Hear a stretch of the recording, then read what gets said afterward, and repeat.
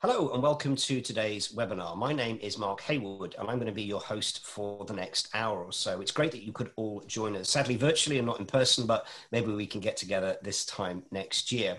So today we're going to be talking about the challenges that firms like yours face in terms of complex and seemingly constant rates of change that are coming down the pipe, while still having to maintain critically high levels of operational resilience. It's great that you could join us, and joining me, as you can probably see on screen, are some great guests that we've got lined up. Firstly, Marcus Wildsmith, who is the Chief Product Officer and co-founder of Cutover. Second, Rick Cudworth, partner at Deloitte, where he runs their reputation crisis and resilience practice. And last but not least, Mike Butler, who works for Barclays, where he recently led their internal operational resilience transformation program. Gents, welcome to the webinar. It's great to have you with us again. Just a couple of words from me before Rick, I'm going to put the first question at your door. I hope that's okay. But I've had the privilege of running operational resilience programs in several major financial services organizations. And I know we have an audience that's mainly made up of FS, but there are other industries represented. So we'll make sure this is as diverse as possible. But one of the things that I've observed, and I think we've probably all observed, is that there's a huge amount of great work that's been done in this space, but there's a huge amount of work still to do, and that's not going to end. As we get more integrated at not just an industry and sector level, but perhaps a city, country, and even international level, what does the regulatory landscape look like? How joined up are we when it comes to operational resilience and managing change? I'm guessing levels differ. Is that fair? I think, Mark, it is fair at the moment, but I'm hopeful there's a good news story as we go through this. About just last week, we produced a paper called Resilience Without Borders. Okay? And that paper was specifically looking at financial services and the regulatory activity on operational resilience. So we looked at what's happening in the EU, what's happening in the US, specifically what's happening in the UK, who the paper confirmed, have got a lead position at the moment in terms of regulatory direction on this, and also briefly looked at what's happening in Singapore. So we looked around the world at regulatory aspects. And in the paper, there's a clear conclusion that there's significant regulatory policy development going on, but it's coming primarily from a sort of national and jurisdictional point of view, rather than top-down. Now, having said that, though, and the concern of doing it that way would be we'll get divergence and there won't be that sort of alignment between different regulators. But having said that, just a couple of weeks ago, the BCS, the Basel Committee for Banking Supervision, produced its own consultation paper, and it outlines seven high-level principles. And when we looked at that paper, one thing that comes clear to us is those principles are high level enough to give some flexibility for national regulators and jurisdictional regulators to have some flexibility underneath it. And if I look specifically then at the UK's approach and how that aligns, we'd go, they actually do align. If you follow the UK regulatory direction of travel and where their policy is heading, you would meet all the BCBS principles. So that's a good sign that there is starting to be that alignment. So I think we're on that journey. We're getting there. The other thing I'd say, just moving it outside financial sector, and again, certainly here in the UK, we've had a recent report from the National Infrastructure Commission about improving resilience within national infrastructure. And when you look at it, you can see the financial sector here has been and the regulators in the financial sector have participated in that. And the recommendations they're making in that paper actually do align very closely to what our financial sector regulators are saying. So we're starting to see alignment across other regulators, across other industries, at least here in the UK. But I think, there is some positive news coming from this. Let's hope it stays that way. Thanks, Rick. Mike, if I may, just coming to you, you're a practitioner in this space. In terms of the regulatory landscape that Rick just articulated, what does that mean for firms, not just like yours, but indeed the entire industry? What's the industry, financial services, facing as we move forward, as the sector tries to become more joined up from a regulatory perspective? Yeah, I think Rick summed up really nicely the way the regulators are looking at this from a financial services perspective. But I think a lot of it is sort of relative common sense at the same time. When you think about what the messages are that are underlying it, it's It's essentially, in times of crisis, make sure that you are supporting, certainly for the UK PLC, so the financial services, make sure everything will flow day in, day out, and also our customers and Joe Bloggs on the street, who's able to actually continue to transact during those times of crisis as well. And that aligns nicely with what we've been trying to do for years anyway, with our products and our propositions, to make sure that they're highly available for our customers. I do think that what it's allowed us to do is to start to communicate much more with a common language and a common purpose, so that we pivot a lot more around business services or front to back processes at one end of them, the customer or the client. So we're looking at the external interfaces and the perception and the interactions that we have, that our organizations would have with those customers and clients, and ensure that everything that we need to deliver that, whether it's technology, whether it's a contact center, so people, whether it's a critical building, or whether it's a third party that we may have, is able to provide the capabilities that we require to have that service proposition and service quality for our customers. So I think that you don't see what's really nice about the way that I think the UK regulators, and now a lot of the rest of the world regulators, are approaching it. They're not all writing "thou must" kind of guidelines. What they're doing is that we're having a much more thoughtful approach to ensuring that we're just providing a reliable service for the UK and for individuals within UK. And that's something which is very easy for us to conceptually adopt. At a more complex level, though, when you go from a company that may be over 300 years old, or companies that are grown organically through acquisition, etc., it becomes a lot more challenging, particularly through technology, to be able to do that at the same time as perhaps we're trying to drive cloud adoption and trying to tighten our belts a bit as well. So conceptually, it may be logical, it may have an element of common sense in it, but it does become challenging to mobilize at scale to really address some of the clangers that may be uncovered through individual programs. I've certainly had my own fair share of clangers. Just on the point that you made about the customer-centric view, customers and regulators and indeed politicians have a very limited appetite for outages and operational resilience problems at the moment. And I think we'd all agree that that's a good thing. We should hold ourselves to high account. Does it also mean framing the problems and the challenges in a manner that would mean something to the customer, rather than talking simply about technology? Absolutely. I think internally we've got to get over that hurdle as much as externally as well. When we talk internally about issue with widget Y, that kind of means something to a small group of people who understand what widget Y is and what widget Y delivers. But for the rest of the organization, it could be absolutely meaningless. But if you say to them that there is a problem with our ability to check balance because of an issue with widget Y, and customers, 20,000 customers have been unable to check balance for the last 3 hours, then all of a sudden it brings it to life a lot more. And so it gets the right focus on it, it gets the right communication and essentially the right remediation steps, I would say, much broader remediation steps than just fix widget Y. You've got to fix widget Y, make sure we're communicating with regulators, make sure we've got good, clear customer communications in place, make sure we're proactively advising customers to achieve widget Y some other way, the journey some other way. So definitely bringing it to life a lot more. And I think it helps some folks that are perhaps buried in the organization that haven't necessarily understood or fully appreciated what it is that they're delivering and how it affects the bank. Because everything someone does in the bank has an impact ultimately outside to a customer or client, and it brings a lot of it to life, which is quite good as well. People feel a lot more connected to our services. Absolutely. We'll come back to that. Rick, I also want to come back to the paper that you put out last week in terms of, kind of reimagining resilience, because I think the audience would have great interest in that. Marcus, sorry it's taken me so long to get to you, but welcome to the webinar. So just on that then, we've got a situation in which change is coming down the pipe at a constant rate of knots. If it's not constant, it's getting faster.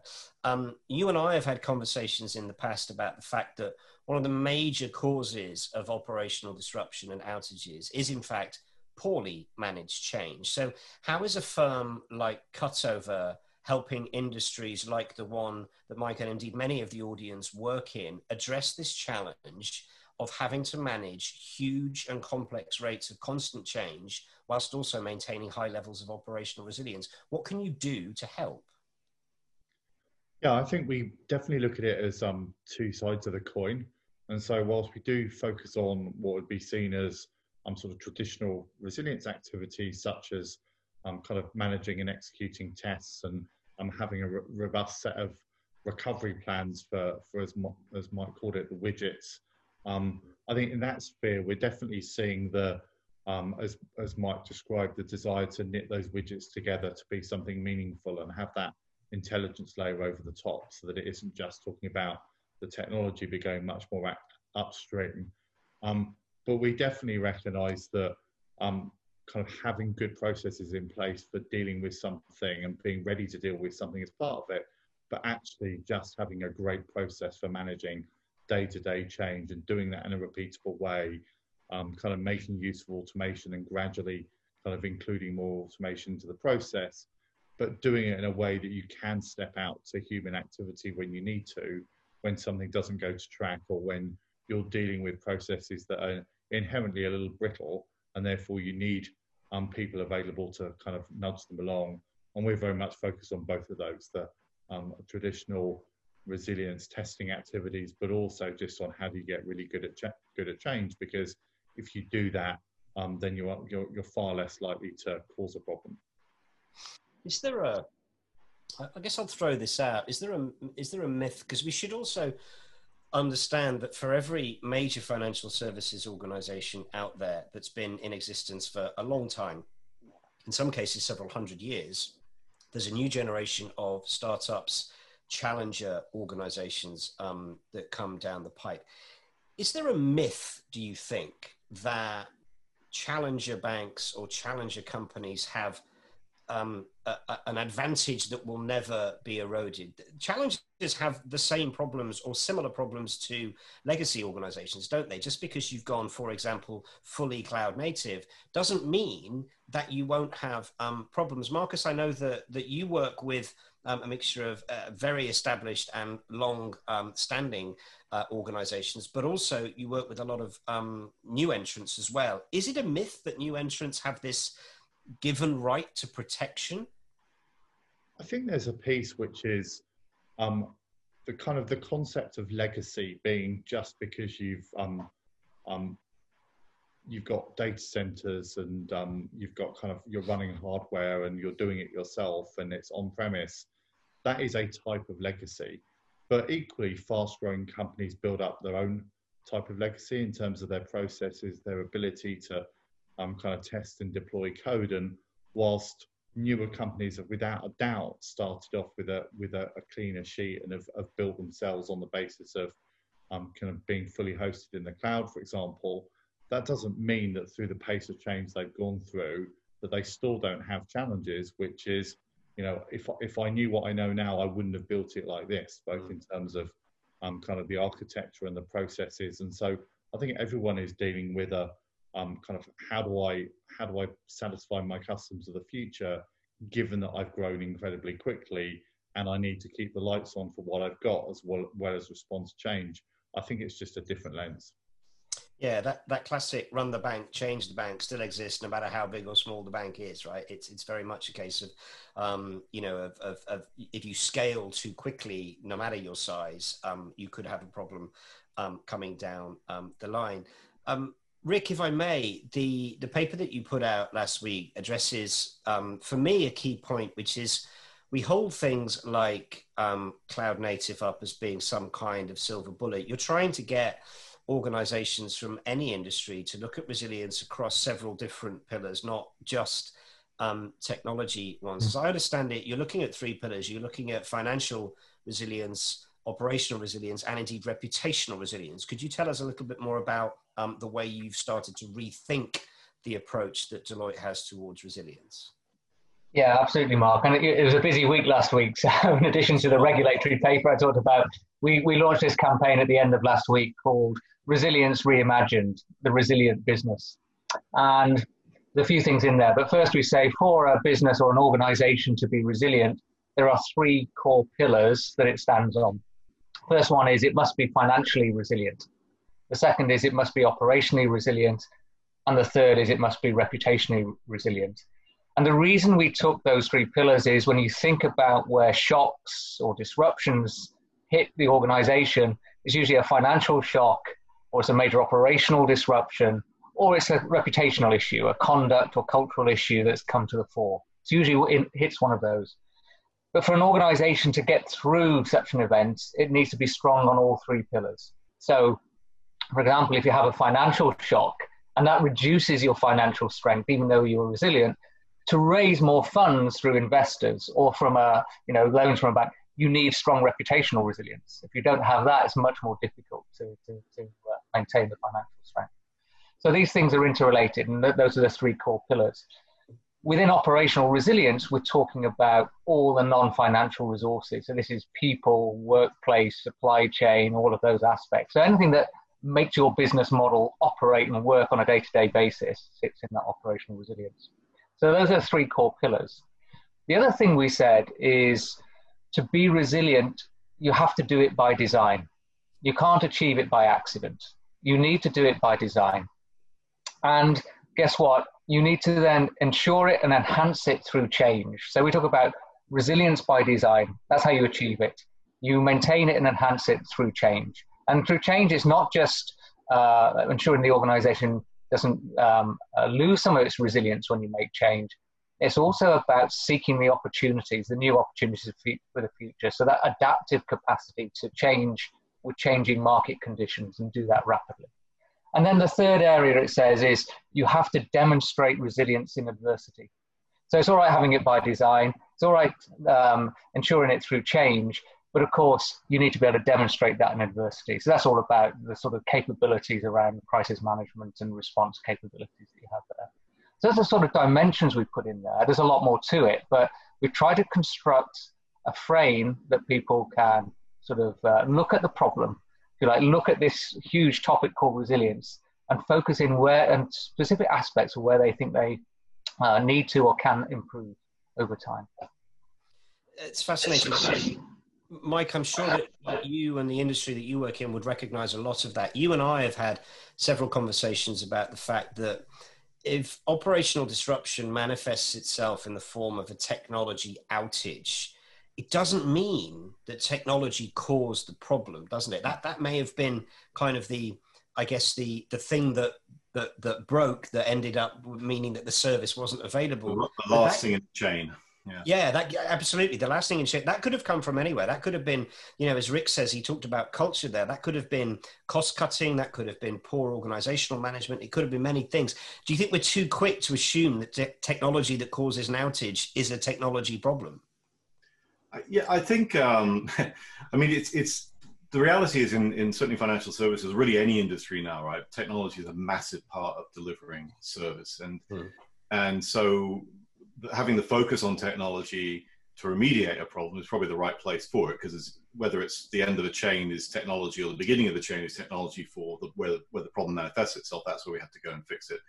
But I do agree, with Rick and the new model they've launched. I think that we can't sort of get sidetracked and focused on just making sure our technology is as strong as possible. It's the same in cyber. If you think about cyber, right? If you just spend all your time putting in new tools to be able to defend yourself from a cyber attack, the reality is most of the major breaches have been caused by humans, right? Human errors, clicking on things. Education would have probably solved a lot of that. Not in all cases, but certainly education, starting from don't click this to have strong passwords to, whatever it may be. So I think in resilience, having that resilience culture, that true culture woven into the way your company operates is absolutely key. And then everything falls out from that, because when you start to think about budget cycles, and we talked about the greenfield startup going cloud native, and therefore they probably got this, they found the silver bullet of resilience, which is cloud, much like the silver bullet for most other things cloud seems to be. But if you built your platform to fail, which is essentially what you should do if you're going cloud native, and then you maintain that, to Rick's point as well, then you should continue to be resilient by design. The reality is that in many cases, we get distracted budget-wise by new enhancements to the detriment of maintaining and bringing up some of the older systems. So there is a risk that those startups can find themselves in a legacy situation relatively quickly. I'd written an article about what I call transformer companies, and that really was inspired by a couple of organizations that I've seen who have demonstrated this sort of agility and this culture in their organization to piece all the bits of the puzzle together to reinvent themselves during the COVID crisis, to continue to thrive in there and flourish in that time by sort of reinventing their products and getting new customers and clients. And that was a fairly extreme reaction for a company, but they did it because they could do it, and they recognized the building blocks they had, and they recognized how they could actually change very quickly. Now, in financial services, it's very difficult to suddenly go, let's do fluffy teddy bears instead of FX swaps, right? But you do have the ability to start thinking about what products, what services, how are they delivered, what scenarios, have we truly understood what we need to do to prepare that? Is there some additional exercising that we need to do, planning we need to do to prepare our organization for it? And how can we really thrive and flourish at the same time as maintaining and perhaps helping our customers and clients thrive and flourish? That's something that we did during Brexit, was that the original vote for the Brexit vote was something that we actually helped our customers on the day to, do you need any more money? Do you need some support? Calling them up to help them, because it was clear that a lot of them were struggling on the day. So yeah, I think, we completely recognize Rick's the model out there that Deloitte has published, and it is much, much bigger than just technology. It's a fully embedded and ingrained culture in the organization that needs to drive true resilience and build these transformer companies that can reinvent themselves. Thanks, Mike. That's fascinating. Just reflecting on what you and Rick said, and Marcus, I'd like to come to you now. Rick, you made a point that said, I've written down resilience by design, but assuming that if you're not resilient by design, that's a very difficult thing to recover from. You may not necessarily be resilient in adversity. And what Mike was saying about, sort of almost pivoting in adversity, I wonder whether your ability to pivot and respond and be resilient in adversity is more to do with the cognitive agility as you think about resilience that you had culturally beforehand, as it was to being very quick to respond. I think that they're the same thing. It's not just about response. It's that mental arithmetic. It's those hard yards. So have I got that right, Rick? Marcus, I will. But if you're not resilient by design, when things go wrong, it's very difficult for you to continue to build. It's absolutely right, Mark. And I guess what we're also saying in by design, it's about creating not just the culture, but the options and the levers, and what they are. It's not necessarily about actually having a rigid plan to a scenario. It's about having the ability to execute certain options, different options, but in advance what they are, because you've designed and constructed the organization to either have that diversity, that flexibility, that redundancy, but those levers, and which ones you can pull, and the effect it will have. So it's very much about trying to do that by design. And if I could just jump in on this as well, I think this is a really, really key point, because if you're not operating and running your bank's technology or your company's technology platform the same way that you're changing it, or the same way that you're DR testing it or resilience testing it, then you're not resilient by design. If you have to spend 8 weeks preparing to do a big data center failover test, you're not resilient by design. There's a difference between having a runway to plan and just having to write a unique, specific, bespoke plan for an event. If essentially your resilience plan is the same that you just run a platform over and over again, day in, day out, then you are very close to having that resilience by design in the way your technology works. Mm. Yes, spending 8, or if I think back to my days, even double that at times, my weeks to plan for that. That's not testing. That's doing what should be BAU, business as usual administration, to keep things up to date, right? It should not take you that long. So if you are better at this, and Marcus, I'll bring you in now, and this I gather is Cutover's aim, is to shrink that testing window right down whilst we're on the subject of testing, so that you can run things, I guess, live on the day if you wanted to. That might be quite extreme and that might scare people. But can we just push on the door that says Chaos Monkey written on it and just kind of touch on what Mike said about, designing things so that they'll fail, because presumably that means you learn more about them and how they operate and how they are fixable in adversity. How much are you seeing clients looking to architect solutions now where they're actively looking for the problems in their own infrastructure and trying to get things to break so that they know what to do if they were to break in adversity? Is that something you could touch on for us?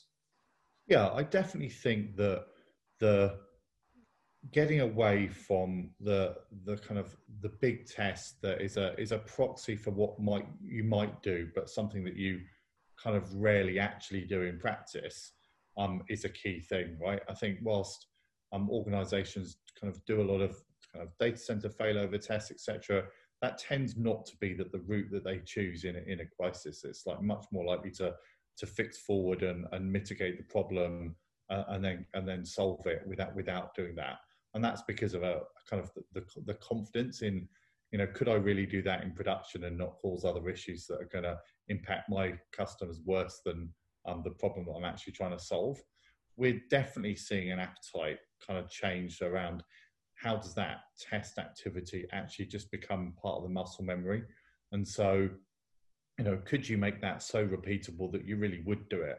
And we have had an example reasonably recently where we've done a number of failover tests from one data center to another, and then the team were tested and said, actually pick a set of applications and fail them over today, and that was it. And because the actual end-to-end process and the automation, etc., was in place, the team was confident to do that, and actually within 90 minutes had gone and done that.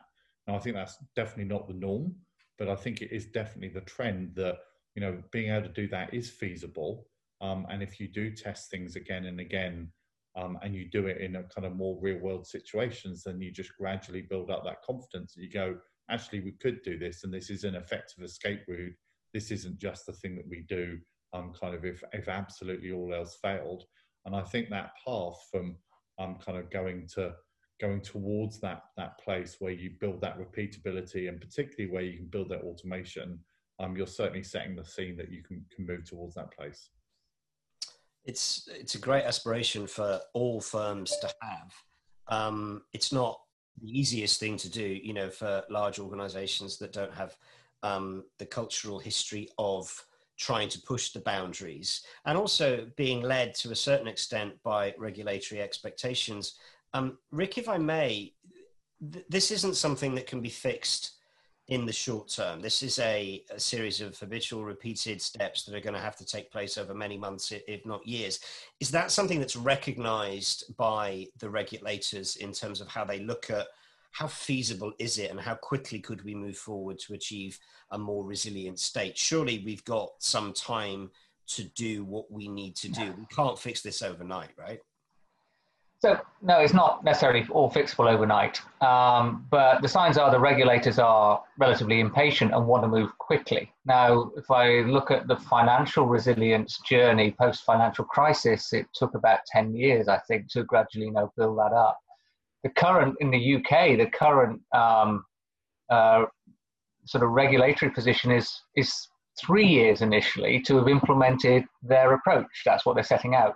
Now, to be fair, their approach doesn't say that you will have fixed every hole that you'll have found by then, right. But they clearly are trying to put the pressure on to move more quickly. The other thing I would say is resilience is never a done thing. That's why it's a living, breathing, constant thing. Everything's changing all the time. So this is why we have the 3 themes I talked about before. So it's not a done thing. The other thing I think we've tried to look at is, so if it's never a done thing, how do we make sure, particularly in operational resilience, we can stay there for the long term? And I talked about the resilience through change and stuff as part of that. But again, when we look at financial resilience, one of the things that's been achieved is very clear principles for financial resilience. What are they? Well, we must have liquidity. We must have capital adequacy, for example. Okay, if we've got those principles, are there indicators we can use that says this bank is resilient? Yeah, there are measures for liquidity, for capital adequacy. Can we do the same for operational resilience? I think we can. I think it's not necessarily easy because it will vary significantly by firm and by context and industry they're in. But we believe there is a set of operational indicators very similar to financial resilience indicators. We think there's a set of reputational indicators, again, which can be quite easily measured, and firms can set out a target within which they want to operate. And that way, over the long term, not only are they setting a goal, this is where I want to be, but they're saying, over the long term, that's the way I want to operate the business. That is a resilient business if we operate within these zones.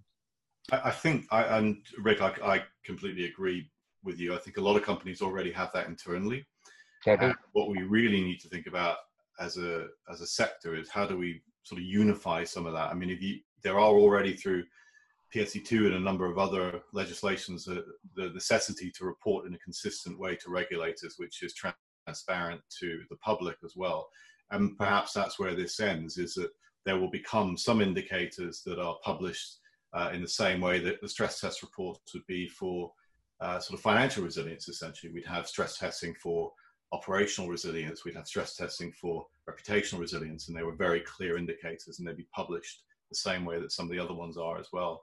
I mean, I think it's interesting when you think about that. That again kind of implies that there is there's a journey that a lot of these big financial services firms will need to go on, and I completely agree, because it's massive complexity in some of those companies to be able to achieve that. 3 years to know where you are and start in some companies will be a massive challenge. In some companies will be okay, and a lot of companies are already well on the journey to get there. But it's going to be an interesting challenge for those that are yet to start. Mike, just sticking with you, and then I want to bring Marcus back in. What Rick said about this doesn't end, and I think it's an important point to make, that just because you led the internal operational resilience transformation program within your own organization, that's not to suggest for a minute that in your organization, or indeed any other, that's now done, dusted, and stopped. All done. Going, right? Fine. It's all done. Yeah, no, absolutely. I mean, and completely, I'd love it if we stopped talking about failover testing. Yeah. Right? What does that mean, right? Because at the end of the day, it should just be ingrained into the BAU of how we operate. There is no such thing as disaster recovery. There's just the service and the way that we deliver a service. To get to that, special brownie influenced vision of the world will take a lot of time, and we may never get there for all services. At the end of the day, it would require quite a significant lift.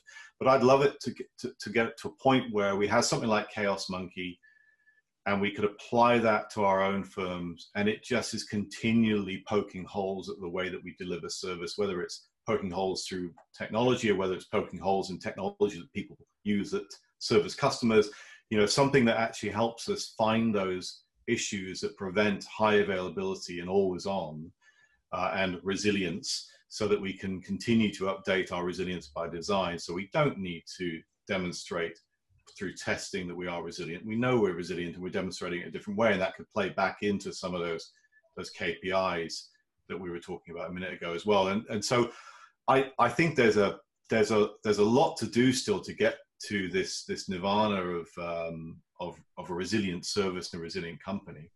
But it could be quite interesting when you talk about that crazy, wacky step that's going to take some years to get to. But there's definitely a big step between where we are now and where we really should be as a sector in financial services, but really as anyone who's providing CNI or is providing services to a large suite of customers, or supporting a lot of money essentially moving around the planet. We'll come back to critical national infrastructure in a second, because Rick, there's something came out in the UK in the regulatory white paper this week that talked about the utilities, didn't it? And indeed CNI. So maybe I could put you on notice for that after I've been to Marcus, if that's all right. Marcus, what Mike says about can we get away from talking about failover testing is absolutely right. In terms of dealing with complex and near constant rates of change whilst having to maintain high levels of operational resilience, is there anybody or any sector that you've seen that's been doing this well, or seems to have been doing it well? I mean, I think about platforms that have been used like this one, the one that we're on at the moment in terms of recording this particular webinar. They've seen huge upticks in usage over the last few months. Would you highlight those sorts of organizations as ones that have responded well to this challenge of operating at pace? Yeah, I think so. I think you know, as you said, you know, kind of the change that has happened with Zoom is a good example, and I think the ability of kind of technology first or kind of software first organizations to respond, you know, is largely down to kind of that has been kind of bred into their nature around kind of getting code done, pushing it production, do it quickly, do it safely, and therefore you've got those inherent mechanisms already in place for being able to kind of make change happen and be confident that that's not going to cause a major problem. So you've got that rapid cycling in the DNA already, so that you can shift incredibly quickly. And I think I do see kind of lots of organisations are doing a kind of really good job of moving to that. You know, not just kind of necessarily modern software first, but it's, you know, it is taking a proper hold. And I think, you know, since we started on sort of the journey 5 years ago, the way that we've seen kind of existing clients and new clients use Cutover has massively evolved, right? It was very much, can we do the manual stuff we used to do, but do it in a slightly better, more efficient, more repeatable way. And it is now getting to much more of the, can we do it with a kind of new paradigm of far more frequent, smaller tests, less notice, more automation.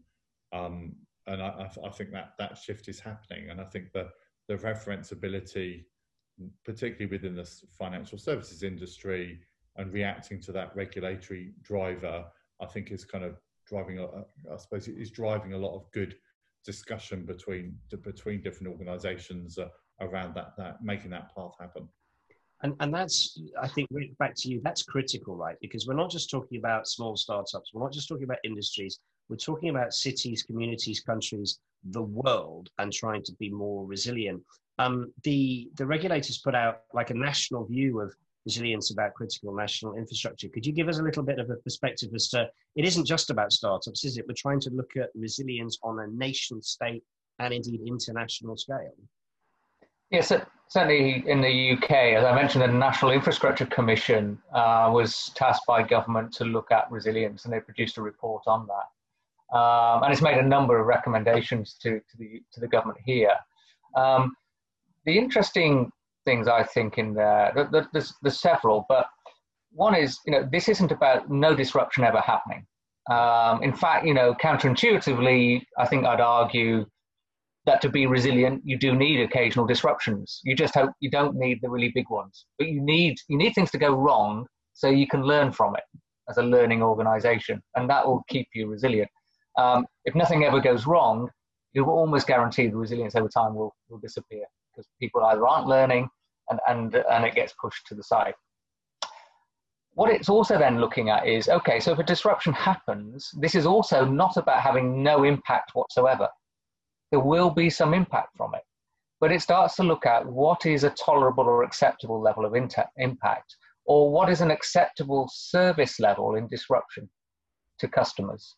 And I think that's an important perspective. So, you know, if you can understand what is acceptable to your customers as a level of service if something is disrupted, you can then start to build your resilience as well to meet that. So at least you always meet that sort of minimum level of service and disruption. And the other area I think is interesting, and again, it will be interesting to see if this moves into financial services as well, is they talk about transparency on resilience. And that's not just about the indicators we talked about before, but it's actually about publishing those service levels for disruption, so that you know when something fails, the service you should expect back. It won't be 100%, but you know what it is. And that, you know, I think is, you know, again, a significant step, because if companies publish this, then they are even more committed to having to achieve it and report against it. But I think it's astonishing. If I think back not that very long, I mean, I'm going to say 20 years, that might seem like a long time. But if I think back 20 years ago, if you looked in the UK, and there are other countries in the world, of course, but if I think back to my own experience of being based here in the UK, and I looked at the list of critical national infrastructure, finance wasn't really towards the top. In fact, it was quite far down. That's been a significant change, hasn't it? I think the financial crash that you talked about, and indeed subsequent blips in the market, have made it very, very clear just how integral in terms of national infrastructure, whether that be the plumbing that links banks and banking services together. It's front and center, isn't it? It is critical in terms of keeping the wheels of the world moving. Yeah, both, in terms of payments and liquidity, it's like the oil in the system. So nothing moves if the oil is there. If you've got an engine, there's no oil in it, it soon comes to a halt. So, and I think that's, where financial services is in terms of being part of that critical national infrastructure. It provides some of the infrastructure, but it provides some of the oil as well. That makes it. Just one eye on the clock, gentlemen. If we were to look forward now, actually, and we were at this conference in a year's time, and hopefully that can be an in-person event, where would you like the narrative to have shifted towards? Is it a case of saying, and this is different for each of you, so Mike, within your own firm, it's probably, well, we'd like to be on track in terms of the plans we put in place, and Marcus, for you, it may be that, yes, we'd like to be helping clients do the things that they set out to do, but where would you like to think? I'm going to ask you to dare to dream about what the next 12 to 18 to 24 months might look like. That may seem like a completely bizarre thing to do, given how many of us could predicted where we'd be a year ago as to where we are now. But Rick, from a regulatory perspective, presumably this is eyes down, focus on what we've asked you to do and just keep chipping away at it. We're not expecting you to fix every problem, but we are expecting to hold you to account to very high levels, right? We just got to get through this. Is that fair? I think it's more than that, actually. I think the regulators here have made 2 or 3 significant step changes in the way people should be looking at resilience. One, we think it's a strategic issue, and it's right at the top of the house as a strategic issue. That's about strategic choices and investment. Second, we think it is about having the right mindset. So it's a mindset of, what if? So you can keep putting more and more controls in, but I'm going to ask you the same question. What if it fails? Okay, what if? There's also a question about what next. Are you clear about what the next risk is and what the next opportunity is for the firm? So that's the mindset, the what if and the what next. The third thing they've done is you've got to look at this from the outside in. It's not about you, it's about them. It's about your customers. When things go wrong, that's where the harm is. Think about them and how you make sure that that harm is reduced to the minimum level. So really, really clear. Or in terms of the bigger firms, how do we maintain the financial stability? The fourth area I think that is potentially really, really significant in this area, and Mike touched on it earlier, is the stress testing. So they've introduced the concept of desk-based scenario stress tests. And I see these as very similar to what they've instituted in terms of financial resilience, the financial stress tests they do. But this is for operations. Now, there's a lot of work to be done to look at how you best do that. But I think, and again, it's in the National Infrastructure Commission report, I think that's a significant step change. If we can get that right and we can do stress testing of operations against severe and plausible scenarios, we will learn a lot. We will learn a lot about just how resilient the systems are. And when we say that, I think it's not just about the systems, right? The more options you have that maintain you within your tolerable impact or your service level for disruption, the more resilient you will be. So if you've only got one option and it's a highly resilient system, but that's it, when you ask the what if and you've got nothing else, then you're going to fail that test. If you ask the what if and you've got something else, and then you've got something else, you've got the options. And I think that's what we'll see play out. And Mike, from a practitioner within the industry, that it's eyes down, let's just get through this. Yeah, I think what I'd hope is that more and more companies will get better at failure. And to Rick's point, there is lots of what ifs. And if you have one plan and you're sitting on your laurels thinking, well, this is the most resilient thing that's on the planet, it's still going to go wrong at some point, particularly if it's technology, because at the end of the day, as we talked about before, technology is not infallible. Humans designed it, and any number of things could glitch out and cause a failure. But if you're good at failure, then that makes you, and you're more focused on your customers and your clients, and you're recovering more quickly, and you're learning from it and closing that loop back into the design. So that, and that design could be an option 2, or it could be a better option 1, or it could be better process procedures, stop communication, whatever it is. If you close that loop over the next year, we see more and more people that are having issues and coming out and doing failure well, then I think that'd be a really positive outcome. We talked about Zoom earlier, and I think what Zoom has done over the last 6 months has been amazing in terms of their rate of change. They've had a couple of outages, and they've had a couple of issues, but I think they've done that well in terms of communicating, fixing, turning it around, apologizing, being transparent with their user base, and everyone's forgiven and moved on to a point where Zoom has become a verb for video conferencing. So yeah, from my perspective, clearly within the organization, carry on with what we're doing, make sure that we continue to make improvements to the benefit of our customers and clients as a sector, as a country, as a planet, making sure that we get better at failure. That is the classic quote, isn't it? Fail again, fail better. I think that's kind of a moniker for where we need to be going. I thought I just made that up myself. No. You're up there with the best of them all, Mike. You really are. And Mark, one of the things we say, the advantage of becoming more resilient and feeling that is you become more confident. Yeah. And guess what? A more confident business is more prepared to take risks and to learn from them, because it knows if something does fail, it knows it can deal with it. It has the options and it has a mechanism to deal with it. Yeah, completely. I agree with all of that. If I may finish with you, Marcus, if we roll the clock forward, where would you like to be in terms of the clients that you're currently working with, and indeed the platform that Cutover is offering, to clients? What do you see the next 12 to 18 months looking like if you could gaze into a crystal ball, which I'm going to ask you to do, by the way? Yeah, I think we're generally going on a kind of a joint journey with our clients, and so Cutover is obviously it's a SaaS platform that our clients subscribe to, and our take on this is how can technology, in terms of how you have that confidence of being able to fail over, be able to learn from it, kind of push you forward. And I think our roadmap of what we want to do there is very much driven by where our clients want to go. So it's for us, it's about making us more developer friendly, so it's incredibly easy to integrate into your existing systems, so you can automate as much as possible and do that in a flexible way. It's moving into the instant response piece, which is kind of by definition a lot more dynamic in terms of needing to be able to kind of on the fly diagnose, mobilize teams, come up with a plan of action. And however many plug and play responses you may already have, you're undoubtedly going to need to think up new things and be able to execute them incredibly quickly.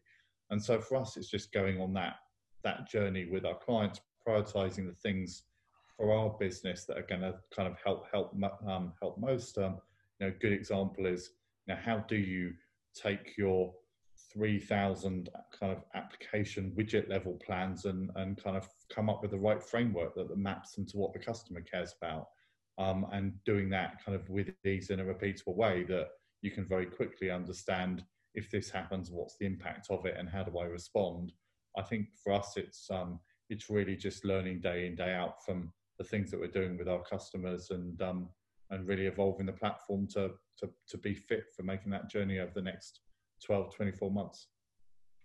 Thank you, Marcus. Just in the brief time that we have remaining, just if I can just do a couple of recaps, just things that I've heard, and we'll produce some notes that can go out at the end of this. But Rick, you talked about, if you're not resilient by design, you won't be resilient in adversity. Marcus, you talked about, trying to aspire to move a huge amount of what I would call BAU work into an automated environment so that you can give yourself the flexibility in adversity. Mike, you talked about the fact that this is never a done thing, right? We will constantly be challenging ourselves to think about how we think about things from a customer-centric point of view and framing the challenge of resilience in a manner that the customer would understand. We talked about critical national infrastructure. We talked about resilience not necessarily being a technology thing. Rick, you talked about those three pillars of finance, of reputation, and operational resilience, and how in the future we may actually see statistics and thresholds and scorecards against all three of those. This is such a huge topic.